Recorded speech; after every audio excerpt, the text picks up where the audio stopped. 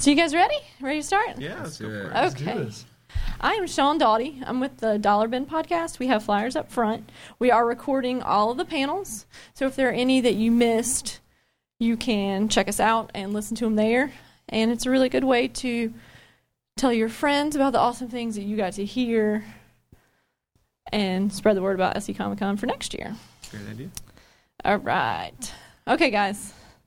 Elevator pitch time. So if you guys want to introduce yourselves, tell us a little bit about who you are and what you do. Cool. I guess I'll start. My name is Jeremy Dale. I do a book called Skyward, and here's what the books look like. These are volumes 1 and 2 of the trades right here, as well as the exclusive cover they have for Skyward issue 7, which premieres right here at SCCon. And I did a special cover just for Borderlands Comics. So that's me, and it's a create-your-own book about a group of people fending off the invasion of their homeland. It's an all-ages book, action, fantasy. It's a lot of fun. I'm Joey Weiser. I'm the author of a graphic novel series called Merman. It's published through Oni Press. These are early versions of it, made as mini-comics, that have since then been collected as hardcover, full-color books. I'm also a frequent contributor to SpongeBob comics, amongst other things. Okay, cool. And my name is Andy Runton, and I do a series called Owly, about a kind-hearted little owl and his best friend, who's a little worm. And they just go on little adventures and have fun in the forest. And it's a series of graphic novels. And I recently did a couple of picture books as well, and they're full color. Okay, so this is the all ages panel. So what does all ages mean? What does it mean to you guys? For me, when it's funny, when I was trying to create comics for the first time, I wanted to have something that I would enjoy and that I could show to any member of my family, and then they would enjoy. And that, to me, is what all ages comics is. You know, I think that when I was growing up, pretty much all comics were all ages. Exactly. And that's just the kind, and, you know, Bugs Bunny, you know, that was the kind of stuff I loved to watch. And other people would like to watch it too, and especially other members of the family. So that's, to me, what all ages means. So Yeah, and you know, especially in comic shops right now, a random person that walks in, a new reader or whatever, or a kid with his mom, can't necessarily pick up, you know, Batman or Spider-Man and give it to their kid and be confident that it's going to be the kind of book that they say would be appropriate for their kids. So when I was doing Skyward, yeah, absolutely, that was something that really went into my mind. I wanted to create something that anybody could pick up and enjoy regardless of age, not just for kids, but also something an adult would enjoy. Yeah, I think when I was starting to make finished work for publication, things like that, I when I was working on my work, I didn't have an audience in mind. I was just kind of doing stuff that I liked to draw and things that were fun to make. And I was being categorized by other people as someone who was making all ages or even just like kids comics. And it made sense to me. And so once I was sort of more aware of that, I maybe leaned more in that direction. But it's just, yeah, it's for everyone. It's something that I think is fun, and hopefully other people do as well. Even within, like, the past, like, say, 5 years or so, I've noticed that there's been kind of a switch from, like, kids' comics. You know, comics done specifically for, like, younger readers to kind of, like, all ages comics. Absolutely. Yeah. And kind of, like, a push away from, like, the more kind of, like, adult comics, more or less. Have you guys seen that same kind of thing? I think it was definitely a much darker time, you know, in the 90s, and you know, I mean, you'd walk in the store and it was all dark, and just looking through some comics just last night, I mean, it just reminded me, I forgot how dark comics have gotten, you know, I mean, literally dark, and, you know, brooding and everything like that, and that's okay, but I think that as comics tries to recapture a lot of the people that used to read it, I think it's just a natural form. It's interesting, though, because dealing with book publishers, they don't really see things as they see things very specifically targeted to different age groups. Yeah. And, you know, and we don't really think of that in comics. There's the older readers, I guess you would say, the people that are in their 30s and stuff, and then there's the younger readers. Oh, man. No, I'm just saying, or 40s. I'm just saying. Yeah. I'm just saying, they're not in the school comic store. structure, I'm almost 40. It's all right. But I mean, all right. So younger readers would be like people in there, lower than that, and then they have there used to be this little ghetto of Disney comics that were just kind of thrown together, and there was those never really appealed to me, but they were only for little kids and little kids, little kids, and they were written really down to that reading level. But it wasn't like that when we were growing up. All the comics you could read, and you just jumped right into X-Men and you just had fun with it, and it was cool, and you could check out the old issues and all that, and then somewhere along the line, everything started getting darker. I mean, with Watchmen and Dark Knight Returns, everything started getting darker and darker. And then suddenly this little thing popped up just for kids. And then, so I don't know. Go on. Sorry. I think in the 80s and 90s there was a big push to say, like, hey, we can make comics for adults. We're serious. Yeah. And I think that was important. And I think that comics for adults are great. But there was a period of time where the idea of making comics for kids was sort of frowned upon because it was like, hey, we're trying to do some good work here and make comics for grown-ups. And it's like, kids should be able to read comics too. There was almost this embarrassment in the industry. You're working in comics and everybody wanted to legitimize it as, oh, no, you can read this as an adult. It's okay. To the point where I think they almost took it too far. And when they did kids' comics, too often, like I was saying, they wrote it down to the kids, and kids know better. Kids know when they're being talked down to, and they typically don't go for that when they go into a shop. They want to go over and pick up Spider-Man or Batman. Yeah, sure. Something that looks like it's for more than just them. Mm-hmm. It is kind of weird, though. I remember all the headlines, and it still happened. Bam, boom, snap. Comics, pow, comics aren't just for kids anymore. Yeah. And then all of a sudden, whoa, comics are still for kids. And then, so it's like, what? But I think that all of us agree that comics can be inclusive, and there's no reason to really categorize it in a different way, And I don't know, one of the coolest stores I ever went to was Big Planet Comics in Maryland, and they did some amazing stuff. This was years ago, but they didn't have anything like the kids section or anything else. They just had all the comics together. And they only bought comics that were relatively safe for everybody. And it was just and I was like, wow, this is what it should be like. I mean, just everything out there. But some of it is a little bit more serious, and some of it is a little bit crazier. But it was more like a library in that everything was just kind of mixed up. You don't know what you're going to find when you open that cover, And I think somehow, because there was so much dark stuff, that parents wanted something that their kids could be safe with. But I think that that's not necessarily where we came from, and I think that's where the all ages moniker came from. That it's safe for everybody, and it's not just kids, because that meant really crappy stories and stuff. Yeah, I think in recent years the comics world has sort of chilled out about that a little bit, and now there's kind of place for everyone. There's specifically kids comics, specifically adults comics, and then this sort of idea of all ages comics with like comics like Bone and things like that, kind of showing that you could have comics that everyone enjoys. Yeah, I think it's also less of a stigma, because I remember I was on an all-ages panel with Jeff Smith a long time ago, and he was upset that it was considered all ages or for kids. He wanted it to, he was like, this is serious. And then after a while he realized, okay, maybe I need to relax a little bit and not worry about it so much, But it's funny, because when somebody tells you you're doing stuff for kids, you're like, what? No, I'm legitimate. It's like, well, you could still be legitimate, and Walt Disney's legitimate, so.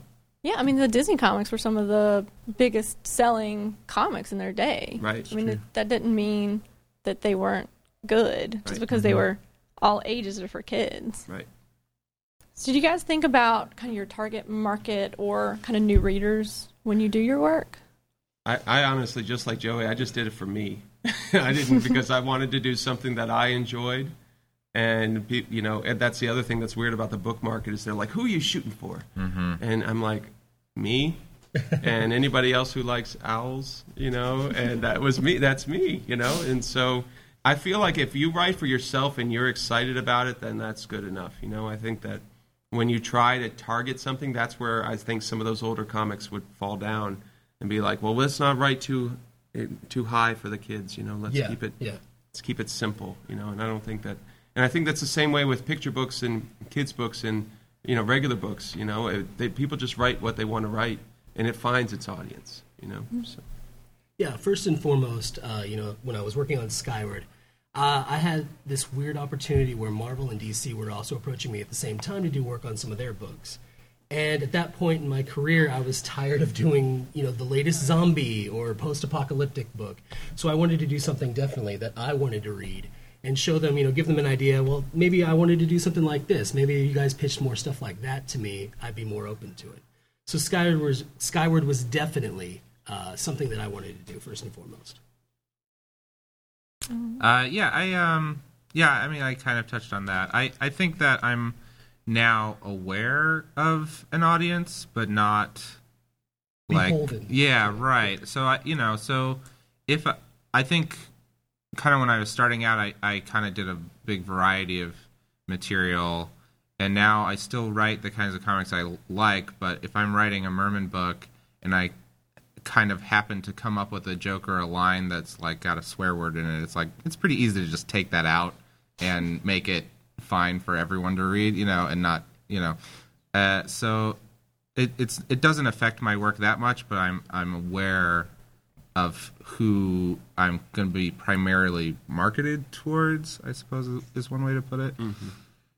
I could see that. Yeah. Oh, so along those lines, have any of you guys thought of a story or kind of had something that maybe you wanted to do but then felt like, well, I don't know if I should go down that route, because of kind of my previous work. Stories but when I really thought about them, it was like I had to be true to the character, Mm-hmm. And so there was a story I had where Owly pushed these little birds, he was like, you can't have this nest, these other birds it's like, that's not, Owly would never do something like that. But I've never really, when I think about Owly, I never really have come up with something that I felt limited by it.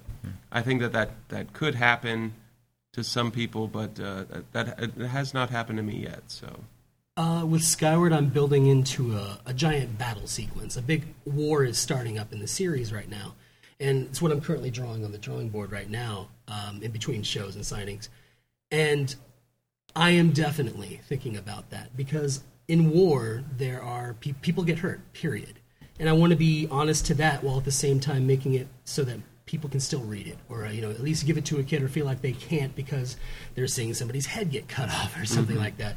So I'm very, very conscious all the time about where do I want to draw that line, and what does that mean to the book. Yeah, Merman is like an action comedy adventure story, so there is some fighting and stuff in it, but I just don't. It's not that important that it gets so violent that everyone can't read it. Like, I can convey the story itself, which is the important part. The core of the story is the emotions of the characters and what's important to all of them. And the level to which the violence escalates is not as important to me. Good point.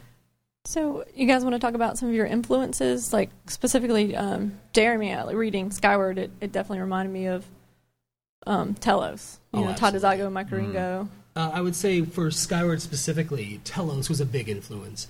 That's easy to see. If you look at my work, I was a big fan of Mike's and his artwork. Unfortunately, he's no longer with us. But his work was amazing, especially on Telos. And things like Bone was a huge influence on me. Calvin and Hobbes, the Miyazaki Studio Ghibli films. I love those, that kind of whimsical action fantasy base. I wanted to do something like that in comics, and I wasn't seeing a lot of that around. And so that's where I came from. Yeah, Bone was big for me. For a long time, I thought that I was going to make comic strips. That was kind of my core interest growing up. And I read X-Men books and things like that, but I didn't really draw that way. And I kind of was like, well, that's not really the kind of thing I want to make. But I really enjoyed reading those longer form stories. And so when I found Bone and a few other sort of indie comics in the 90s, like The Tick and some things like that, I was like, this is it. I want to make long form stories, but sort of in the tradition of like comic strips of sort of like funny comics, you know. Yeah. So Jeff Smith is huge for me, like Charles Schultz and a lot of comic strips are big for me. And then I'm also very interested in Japanese comics, and Akira Toriyama, who made Dragon Ball and Dr. Slump and stuff, was an early artist that I attached onto. There's an all ages book he did called Koa about a little vampire kid that's really great. Yeah, it's funny. I did not ever read Bone when I was growing up. I didn't know what it was. It was like, Bone? What is that? You know, the title alone, it would just kind of freak me out. I just was like, it looks a little dark. I don't know. So, like, I actually never read it until I started making comics, and I was going to meet Jeff Smith, and I was like, I better read this. You know? So I sat down and read it one night, the whole big book. But for me, it was Peanuts and Calvin and Hobbes. That was the stuff that I loved growing up. And then when I read G.I. Joe and Transformers when I was growing up as well, and but I just could never draw that kind of stuff. And when the Turtles came out, the original black and white Turtles with their names, it was like Eastman and Laird. I was like, wow, these two guys made this book. It like set up, like I was like, oh my gosh, like I could actually do this. For some reason, I know people would sign the comic strips, but I never really understood it was just one person doing it. And so the Turtles were huge for me. And so that was the thing that like got me excited about doing comics. And then I kind of got out of comics for a while. Well, with the all the Image stuff was coming out, and that was just not my thing. And I was reading X-Men at the time, and there was this big crossover thing called Inferno in the 90s. And it was this big event, and you had to buy every Marvel comic to follow the story. And I just read X-Men and X-Factor and sometimes Excalibur, and I did not understand. It was like, if you want to find out what happens here, you got to buy Thor and the Hulk and these other things. And I was like, I don't want to buy those comics. And so I just got sick of it. And around the end of I was getting my master's degree in college, somebody brought in Hellboy. And I was like, what is this? You know, 'cause here I was studying design and how cool it looked. And it was just one guy. And I was like, this is amazing. And so I got kind of back into comics. And around that time, Pokemon was actually big. And so I wanted to buy some Pokemon comics, and they were all pretty bad. Except for the first couple ones were really good, but then the Pokemon start talking, and it's not good. Because the cool thing about it was when they were quiet and just making little noises, and it was a huge influence for me, and that's kind of where Owly grew out. It was like, here is this, I want to make a comic that I want to read. It was like, I want it to be animals, but I want it to be fun, and no words. And that, so it was like I ended up making the thing that I wanted to be able to buy at the store. So those are my influences. Okay. So I'll ask one kind of last question, and then we'll open it up to the audience. So let's talk about process. When you guys do your stories, kind of how far out do you plan them? Do you kind of have this kind of overarching idea, or do you kind of just let it flow? You want to go first? Go ahead. Sure. Mervyn, so I've done a variety of comics from like one page to 250-page graphic novels to like now I'm working on a book series, so it's going to be several books, and it's all different. Like the short ones, I can just there's just based around a concept, and that's pretty easy to just write out. But like for the book series, I work with a lot of outlines, and they just kind of whittle themselves down till they're specific. And so a lot of times I just have plot points that I know I need to get to. I don't know how I'm going to get there. Sometimes it stresses me out as I get closer to writing that book or whatever. But like you can figure it out. And it's kind of like a puzzle. You know, it's kind of like I want to have this happen. Even with the shorter comics, I think it would be funny if this happened. And it's like, well, how do you set that up? What is the payoff? You know, it's kind of like a game. It's fun. That's cool. In my case, I know basically where I'm going. I have a general plot through issue 25. I'm currently drawing issue 9. But until it comes time for that actual issue, I know exactly what my goal is for that issue and certain bullet points about how I want to get there. But in general, I'll actually start out with loose plot, like basically still in my head, and then I'll just do bullet points, and then do the story's thumbnails, and just draw it, and then do the final script. And for me, it starts with one little tiny idea.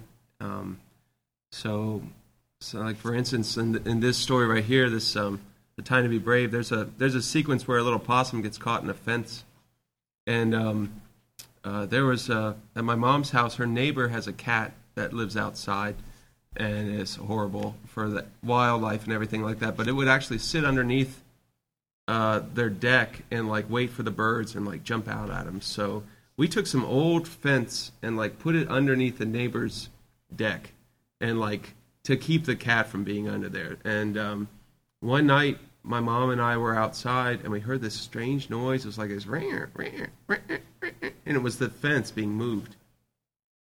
And got a flashlight and looked out there, and there was this little possum, and his little leg had gotten caught in where the fence had like turned up. And so it was like, oh goodness, and he just looked so pitiful. It was just that look, and he just didn't move at all when it came up to him. And I just bent the little metal down with some pliers, and he just wandered off.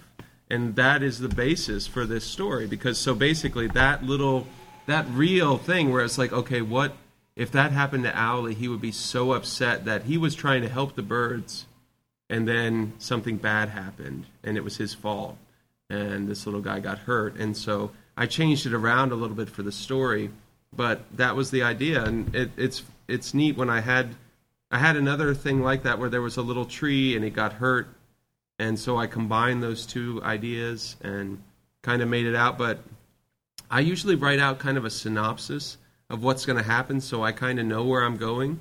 But then I just start drawing, because if I tried to sit down and like summarize every page, and I got so bored with it that I would fall asleep, because I was like, I don't tell stories by writing, I tell stories by drawing. So I just sit down and just start drawing them out, and then I go through and I weed it out until I have the whole story, and then I have it completely penciled out, and then I read it and see if it works good, and I give it to other people and read it, see if they like it, and see if they can understand what happened. And then once that's good, then I know it's good, and I ink the whole thing. Yeah, so. I go from a pretty tight outline to the thumbnails to very rough sketches, because I feel like drawing, you get a lot of acting out of the characters that might not happen if you're just typing page things 1, happen panel 1. That you don't even expect. Like they'll be like, all of a sudden things will happen. I'll be like, well, all right, so how did Wormy and Owly get there? What happened? Oh, okay, something needs to happen. And so things. It's funny. You set them on the stage and you tell them to do stuff, and they'll start doing other things, and you're like, oh, that, okay, well, then I need to figure, then you rewind and you give them something else, and then they go the way you wanted them to, and stuff like that. So. Yeah, I find the fewer steps I have between concept to completion, the better. It lets the characters live and breathe more in the environment that I wanted to put them in the first place. But I also have to show it to somebody to get their take on it, because there's a lot of times what I'll do is I'll give it to my mom or my wife or other people, and I'll watch them read the pencils sometimes, and if they're reading it and then they look at something, they're like, what? And they have to go back and something like that. That's never a good sign for me. I want it to be super clear what's happening, because as a kid I always hated reading comics and be like, where did that guy come from? And then you realize he's not in panel anywhere, and you're like, that's not good.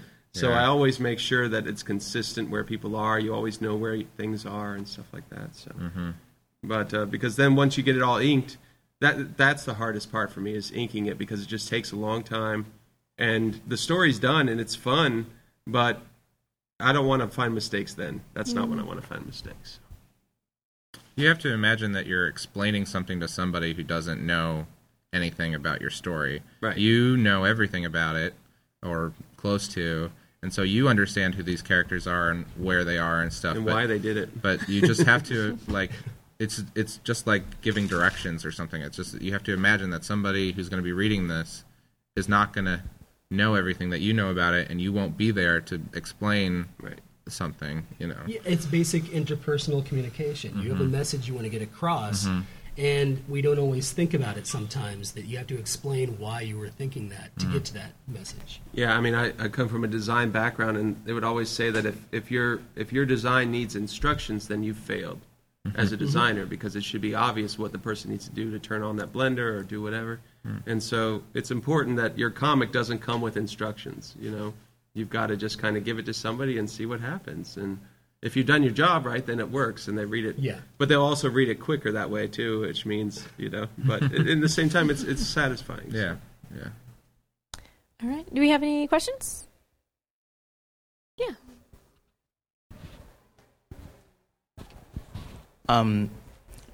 When you were creating your stories, did you alter your styles to work for the story, or did your style influence how you wrote the story? I always say that the way I draw, like the art style, for most people that I know, not everyone, but I always say that art style is like handwriting. Like I just can't help but draw the way that I draw. In fact, I did collaborate with some people on a mini comic that's not so much for kids, and I did the cover because I was putting it together, and I can't help it. The cover looks like a kid's comic, and it's just the way I draw. That's the way it comes out. It's so internalized that it's just part of who I am, I guess. It's your DNA. Yeah. In my case, I would say that from project to project, in some cases, I alter little things. Like when I was on G.I. Joe, my style was, I would say, much different in some ways, but it was still definitely me. It was still definitely my style, my DNA, my identity, just with a little bit of a different paint job, I guess. Yeah, I think your style will evolve, but the thing for me was that I wasn't really able to do comics until I was true to what I believed in. So I love drawing cute things, but I didn't think as a kid that was cool. So drawing guns and ninjas, that was cool. Your friends liked it, everybody would like it. But I would secretly draw, all the little sidekicks in Disney and stuff like that.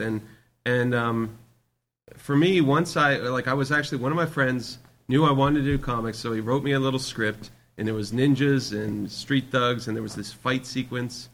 And when I got to the fight sequence, I couldn't draw it.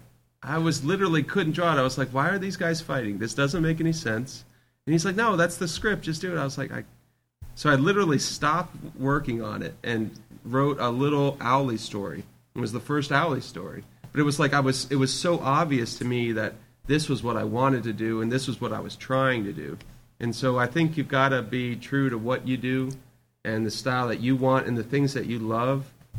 And once you do that, it'll flow a lot easier. If you're not happy with your style, you can change it. But in terms of the things you like, that's your whole life is led up to that. So, yeah. Anybody else? Any questions?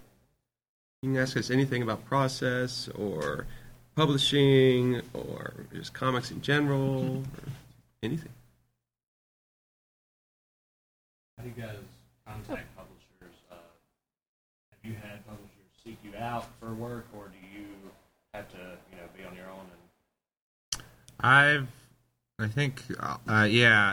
When you go to these conventions, as much as we do, you just get to know the publishers, and it just kind of happened. For my current publisher, Oni, for the Merman series, what had happened was that I already knew a lot of the people at Oni just from them visiting my college and also from me seeing them at conventions and stuff. And I make these mini comics, which are good to sell, but they're also good to hand out. And so I just always would hand out my new issue of whatever to every publisher I knew. It's like your resume. That I thought would be interested in it. And so, the Oni guys knew me, weren't like super buds with me or anything, but then I had a friend who was also a cartoonist, Chris Schweitzer, and he was looking through, I think the art for the second issue of Merman as a mini comic, and he was like, "This looks really great. Let me forward it to my editor at Oni," and they took a look at it, and they already kind of knew me, and so there's that connection, and then after a while they agreed to do it. But I think it's important to just sort of I think mini comics are great because I think it's great to like show people what your work would look like if it was bound and printed, and you were telling a whole story. And I think that they're great to just hand out to people and just give to people who you want to publish you. Yeah, I think the thing to remember about a publisher is that, so like it's going to cost to publish a book, like a graphic novel, it's going to cost probably about $10,000 to $15,000 for them to publish this book, and they're going to have a lot of copies on hand, and then they got to sell them. So that's a big risk for them, right? So any publisher, it's all about minimizing risk for them. Like, so I used to do the same thing. So this is actually one of my mini comics that Sean has because she's so nice and she's been a fan. And the thing is that this is what I did, where I put this story in here and I said, look, I'm serious about this. Well, how many pages have you done? Well, I've got this whole story. It's 50 pages long and it's ready to go.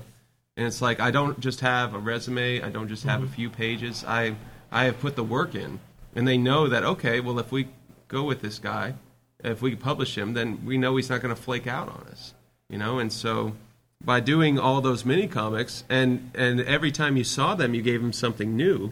You were showing to them that you were serious about this. You're not know, just a and fly by night. It's consistent. going to be one issue. no, and just not disappear. one issue, and that you were like, I'm doing this, and if you want to come with me, that's fine. But either way, you're still going to be doing this, you know. So Yeah, it's tough what to recommend to people because a lot of times, especially with the smaller publishers, they're not so interested in seeing pitches, as a lot of times people already complete the work and then they're happy to publish that if they like it. But at the same time, it's hard to tell someone to go ahead and get started on a 1,000-page epic. I think what's good is to start small, tell short stories, and then build your way up. In general, even with like the bigger publishers, getting your own stuff out there is easier and easier these days. With print-on-demand publishers where you can print anywhere from 1 copy to 1,000 copies and still do it very well without having to worry about a huge amount of money on your own end. By putting those out, by self-publishing yourself, and then just sitting at shows and handing those out. Yeah, but if they don't sell, then you did something wrong.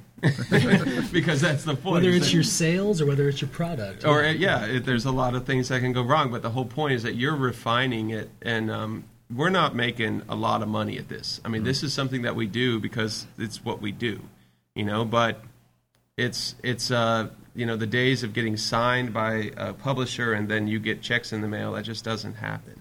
I mean, you have to sit at it and work at it, and you're telling stories and you're doing your best. And like Joey said, you start out with these little comics, and you're getting better as a storyteller because you're making these self-contained little things, and you don't realize that you're learning and growing all at the same time. So. Do you have any other people that help you as far as producing your art? All your own pencils, inks, colors. Yeah, so I mean, we write, draw, ink, color, everything ourselves. Yeah, my wife assists me on colors when we're in a deadline crunch, but I farm out my colors to another artist or to another colorist that works in the industry to help make deadlines. But starting out, that's the starting thing. off, I was doing it myself. Yeah.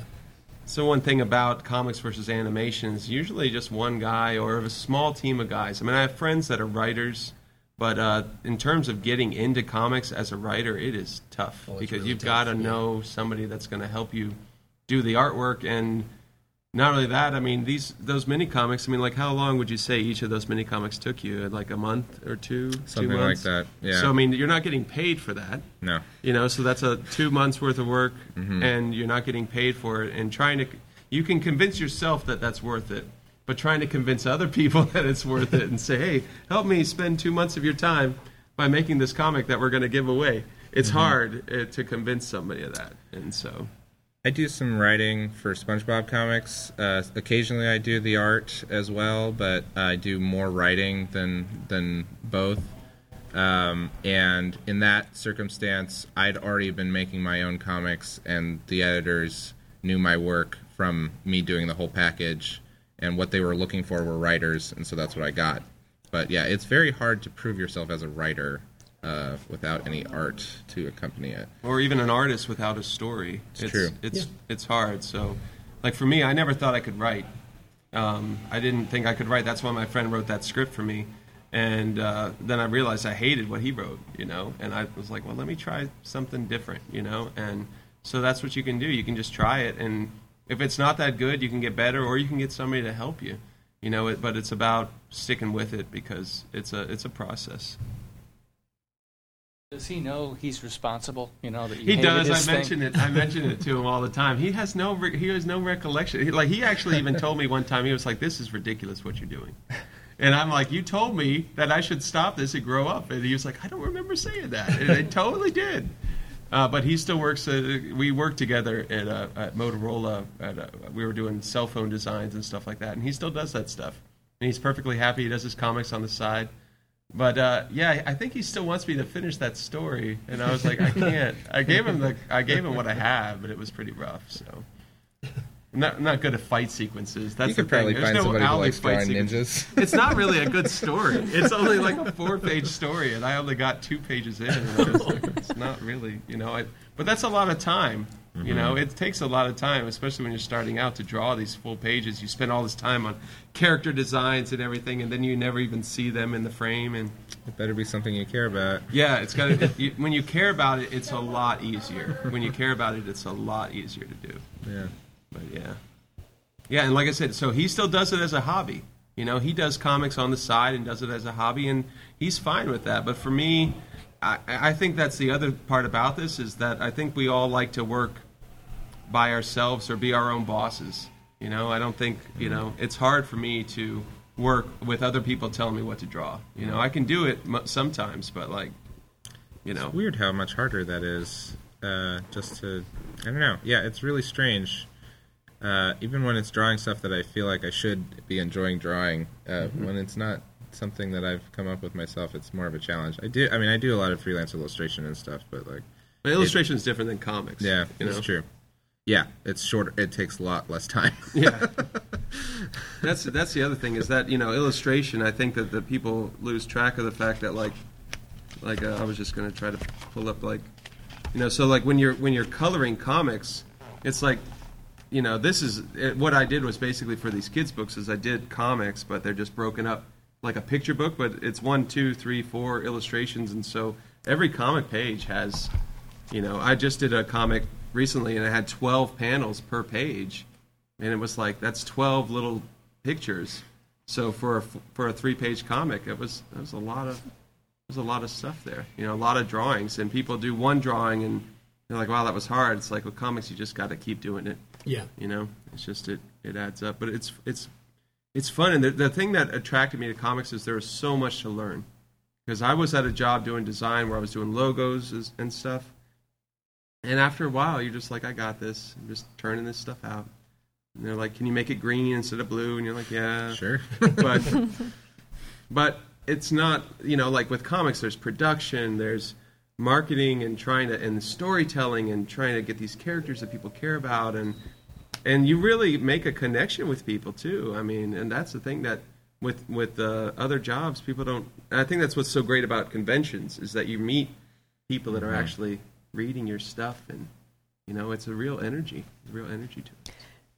So the comic that you mentioned earlier, that was the Exo Manowar story? Oh yeah, the 12 panels per little thing there. Did you write that too? Or? I did. Okay. I did. So it was funny. So it's your fault that it had 12 panels. Well, what happened was that they said, "Hey, Andy, do you want to do a one-page? Do you want to do a one-page story in this Exo Manowar?"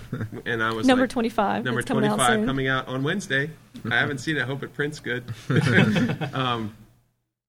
And I said, "Sure, I'll do one-page story." And then I had this idea of Owly, stumbles upon the Exo Manowar armor and I normally wouldn't do something like that, but I have drawn these guys at Valiant who are big fans of Owly, and they have actually commissioned me to draw Owly in the armor a couple times. So I was like, I could draw it again. It's no big deal. And it was really fun, but then it turned into a much longer story. And so, honestly, it could have been a 10-page story, but I crammed it into 3 pages. And why? Because of that, it has a lot of little panels in it. But it was really fun to do. But that was because that was the story I had. Yeah. That's why it's that long. Yeah. So That's funny. that's what you got to do sometime. You got another question? Here. Well, you can do the mic. When you're starting out, did you have like any long periods of frustration in trying to find your way? Starting out now. It happens. It's the artistic process. When you're a creative person, if you're comfortable with where you are, you're not growing. Right. And it's hard for people that aren't creative to realize that you're always learning. You're always learning. Like my wife's a teacher, and when she gets home, she shuts off. She's not thinking about teaching. She's done with it. She learns at school. She's getting better, but she's not always like looking on teaching websites, like what am I doing, and like teaching forums and stuff. That's what we do. We're always Every looking at moment stuff. of our lives.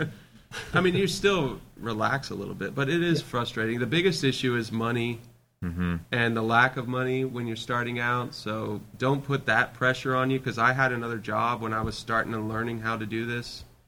And then I lost that job, and I decided to do it full time. And it was still years before I was making money, you know? So it is very frustrating that way. But you got to believe in it.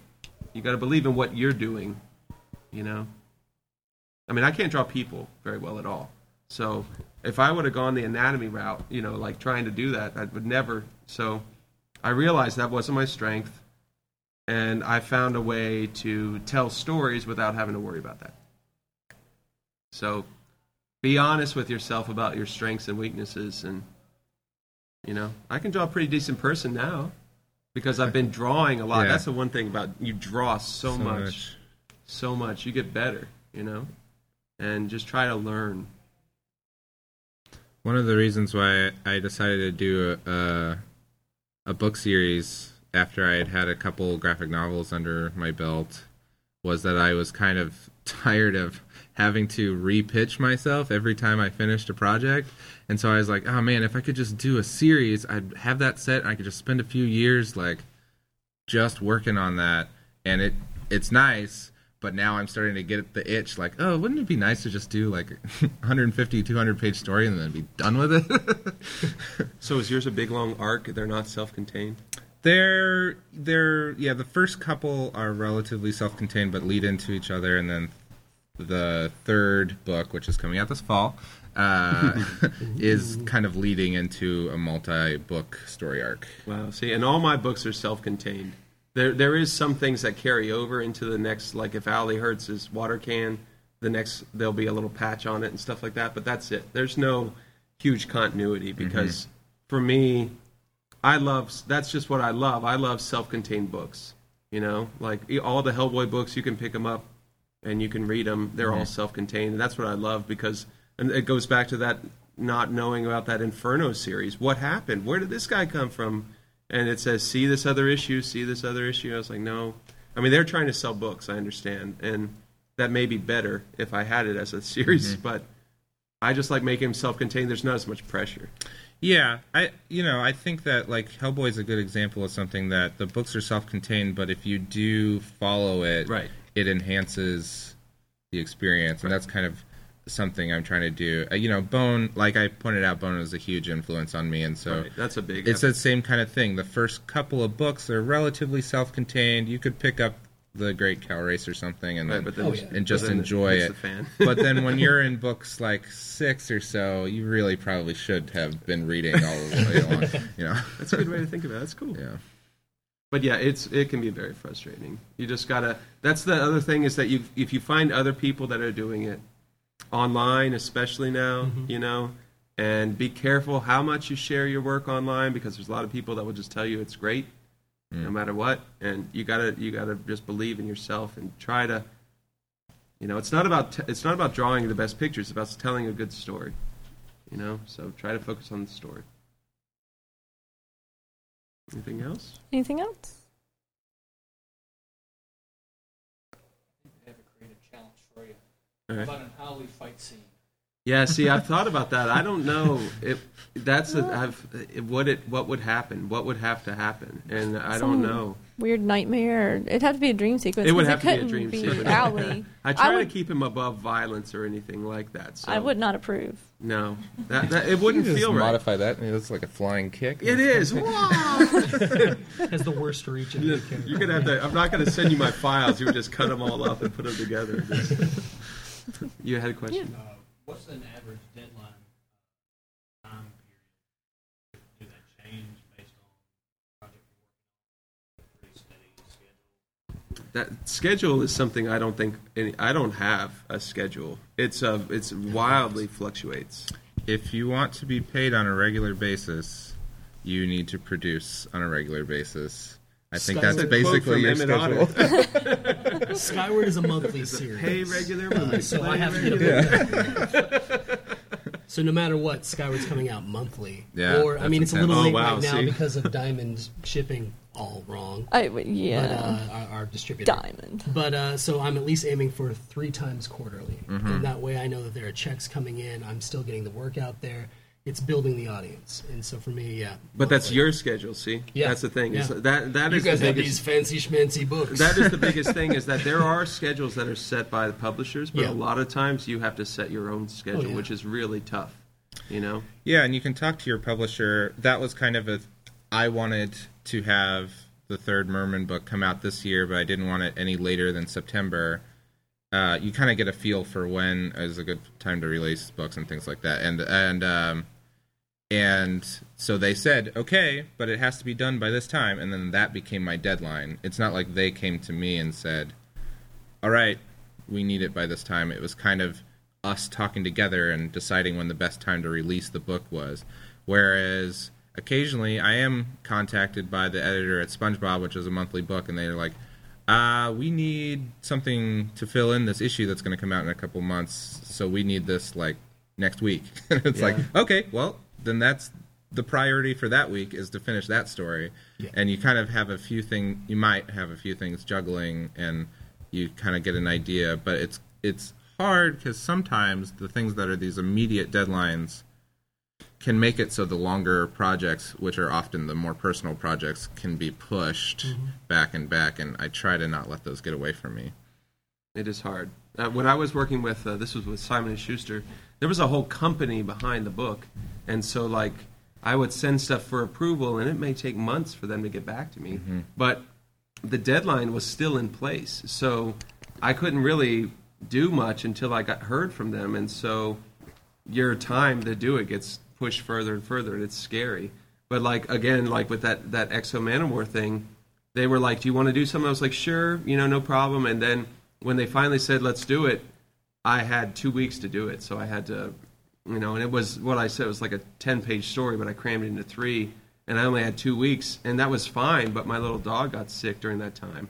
And it was like, so all of a sudden I only had a week to work on this, and that's just what happens, So Yeah, but the bigger book publishers have a much more kind of intense editorial process from what I've seen. I haven't worked directly with my comics with them, but my wife and I do some freelance coloring for some, and we do a book that's published by a big publisher, and a lot of times there's this sort of extended period where it's being edited and revised, and then suddenly it's like we have just a couple months for both the artist to draw it and for us to color it, and it's just sort of this like once or twice time a year when it's like we've just got to roll up our sleeves and be like, all right, they need this book in 6 weeks, let's do it. Let's do it. Yeah.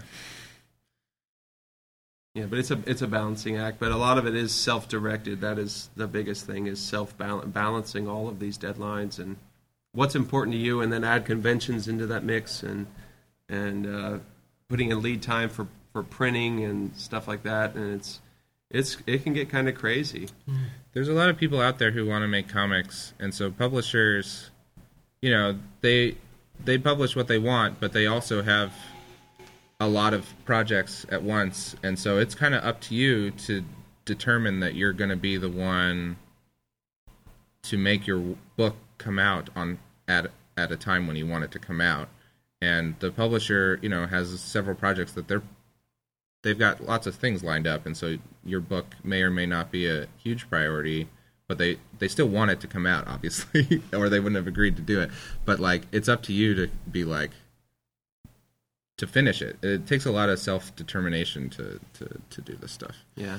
I think that is the biggest thing about comics that is different from any other thing I've done, is that you can't just do one big push for a couple days and get it done. It's just not going to happen. There's no way I can actually physically draw and ink more than, at this rate, honestly, 3 pages a day. That's as fast as I can go. It's 3 full hourly pages a day. So it doesn't matter if I'm up all night. I'll still only get maybe 3.5 pages done. And then the next day, I only get 2 pages done because I stayed up too late.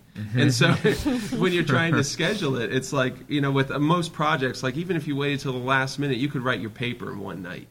You just can't do that with comics. There's just too much work that has to be done. And if you care about it especially, it's really hard to rush through stuff. And so the more you care, the longer it takes, and you really have to be good at scheduling, and it's really tough. It's a very disciplined thing, but it's also hard to do it every day, to get up. Like, there was a time when I was in a big crunch, and it's like every day. So every day I said, okay, I can ink 4 pages a day. But every day I'd only get 3 done. So every day I would fall 1 more behind. And before you know it, the days are creeping on. And it's like you're working every day and you haven't stopped, and there's no weekends. And that's just our life, Weekends don't really matter.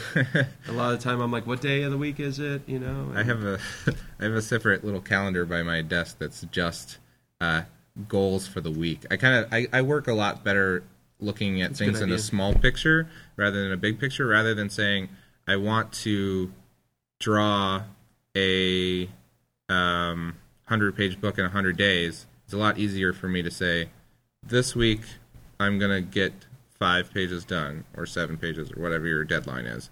And I have my own, at our house there's a big calendar with all of us sort of like doctor's appointments or whatever on it, but I have one that's just, all it is deadlines and goals for the week, and it keeps me kind of on top of things. If I didn't quite make it, then I know the next week I need to add those 2 pages I missed to my other goal and just really cram or whatever. It's a good idea. Yeah, we're all just trying to figure it out. And then life happens. And, it doesn't always fit into that, and so sometimes it's more like a guilt calendar than anything else. So I like small goals. How do you guys price your time for freelance? We never get paid enough, right? That's most of the time. I mean, the thing is that a lot of times publishers, if a publisher contacts you, they'll have a rate.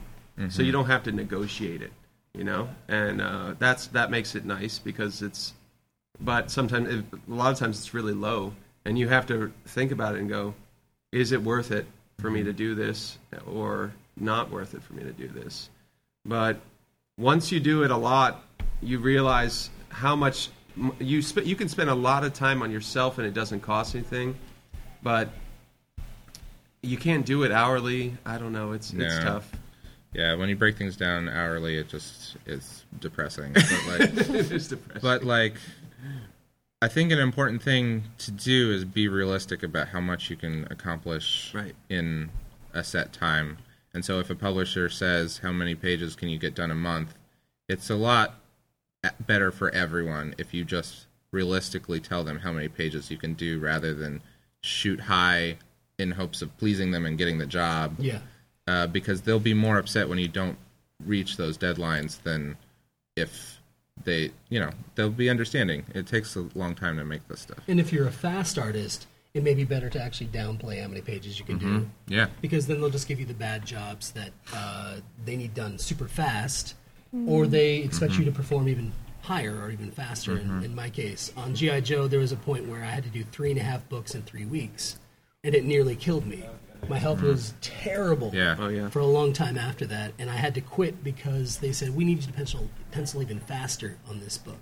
I said, I got to quit, guys. I'm sorry. It was ridiculous. Yeah. So you gotta tell be them a honest. page a day. I mean, do a page a day, at least that. And that's for like Marvel and DC. Tell them that. That's all you need to tell them. Yeah. Yeah, being honest about it. Somebody used to say, how long will this take? I'd be like, well, it'll take me about a week. And I was thinking of doing nothing else but that. Yeah, right. You know, but they would hear, oh, you can get it done in a week. You know, and so I had to say, well, it'll take about a month to get it done, because by the time I juggle all this and I realize we've got to do feedback and all that stuff. But being realistic and honest is so much better. I actually learned this because I would always be late everywhere when somebody would be meeting. And when I met my wife, she is that was very important to her, that if I say I'm going to be there at 8, that I'm there at 8. And I really let her down a couple times, and I was like, all right, I'm just going to have to be realistic. And so what would happen is I would say I'm going to be there at 8 because I didn't want her to get upset, but then I'd get there 8:30, and then she'd be upset. So I was just putting it off, you know. So the whole point is, it's better to say I'll be there at 9 and then get there at 8:45.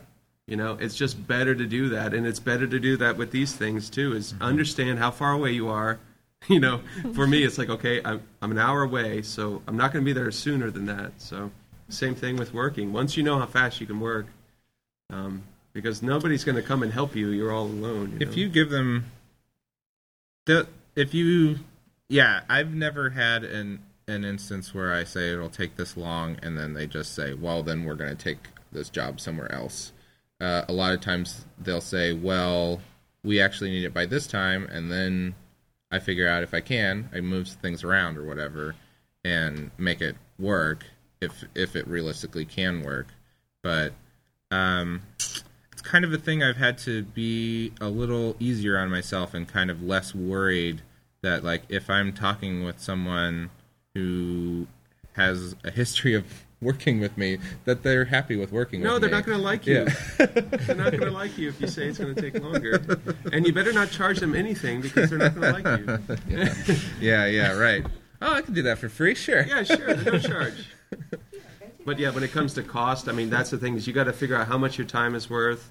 What is the job worth?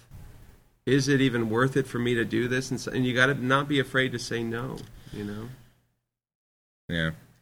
Because there is no going rate for a lot of these things. Somebody will be like, oh, well, I've actually had certain publishers contact me and go, well, somebody else has already agreed to do this, and they're only getting $100 a page. I'm like, well, it's really not worth it for me to give you 3 days of work for $100. It's just not worth. That's how much it's going to take me to write this, draw it, color it, ink it, get it all done. $3 days a page, $100. You know, that's I'm not going to be making that much money on this. So you got to price it out that way. Know how fast you work and be realistic. What tools do you use to get repeat? You guys have a going series already, so what would you recommend as far as tools to repeat customers, publishers, whatever, that want you to do work? Produce good work, be friendly. Yeah. Do shows. I find that growing your audience organically by doing shows helps out a tremendous amount. It's true. Again, the shows, going into the shows proves that you're committed to it. You're not just sitting at home online, which a lot of people do. Unfortunately, this is just a very low-tech business in a lot of ways. Mm-hmm. And because we deal in books, and people like to feel it in their hands, and, it's just...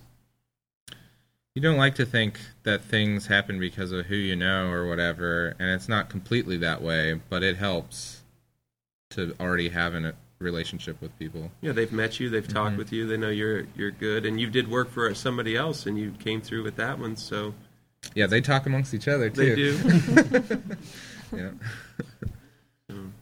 All right, guys. Well, we appreciate everybody coming. We appreciate thanks for all the you questions guys. and everything, you guys. You were great. You can visit Jeremy Dale at 520, Andy Run at 327, and Joey Weiser at 427. Do you guys have any projects you'd like to promote before we head out? Merman Volume 3 is in this month's previews, so you can tell your comic shop you want it. It's coming out this fall. I think end of August, early September is what we're shooting for. And that's the biggest thing. Look for me in SpongeBob comics. Skyward ongoing series comes out mostly monthly. Issue 7's in stores this week, and here at the show we have an early copies at my booth or at Borderlands, who has an exclusive cover. and I'm working on the current Owly graphic novel, and there'll be that little Owly Exo story in Exo Manowar number 25 out Wednesday. Ooh. All right. Thanks, guys. We appreciate Thank you it. so much, Thank you. guys. I really appreciate it. This is where we applaud for. Yeah. That was good. Everybody applaud. Good job, everybody.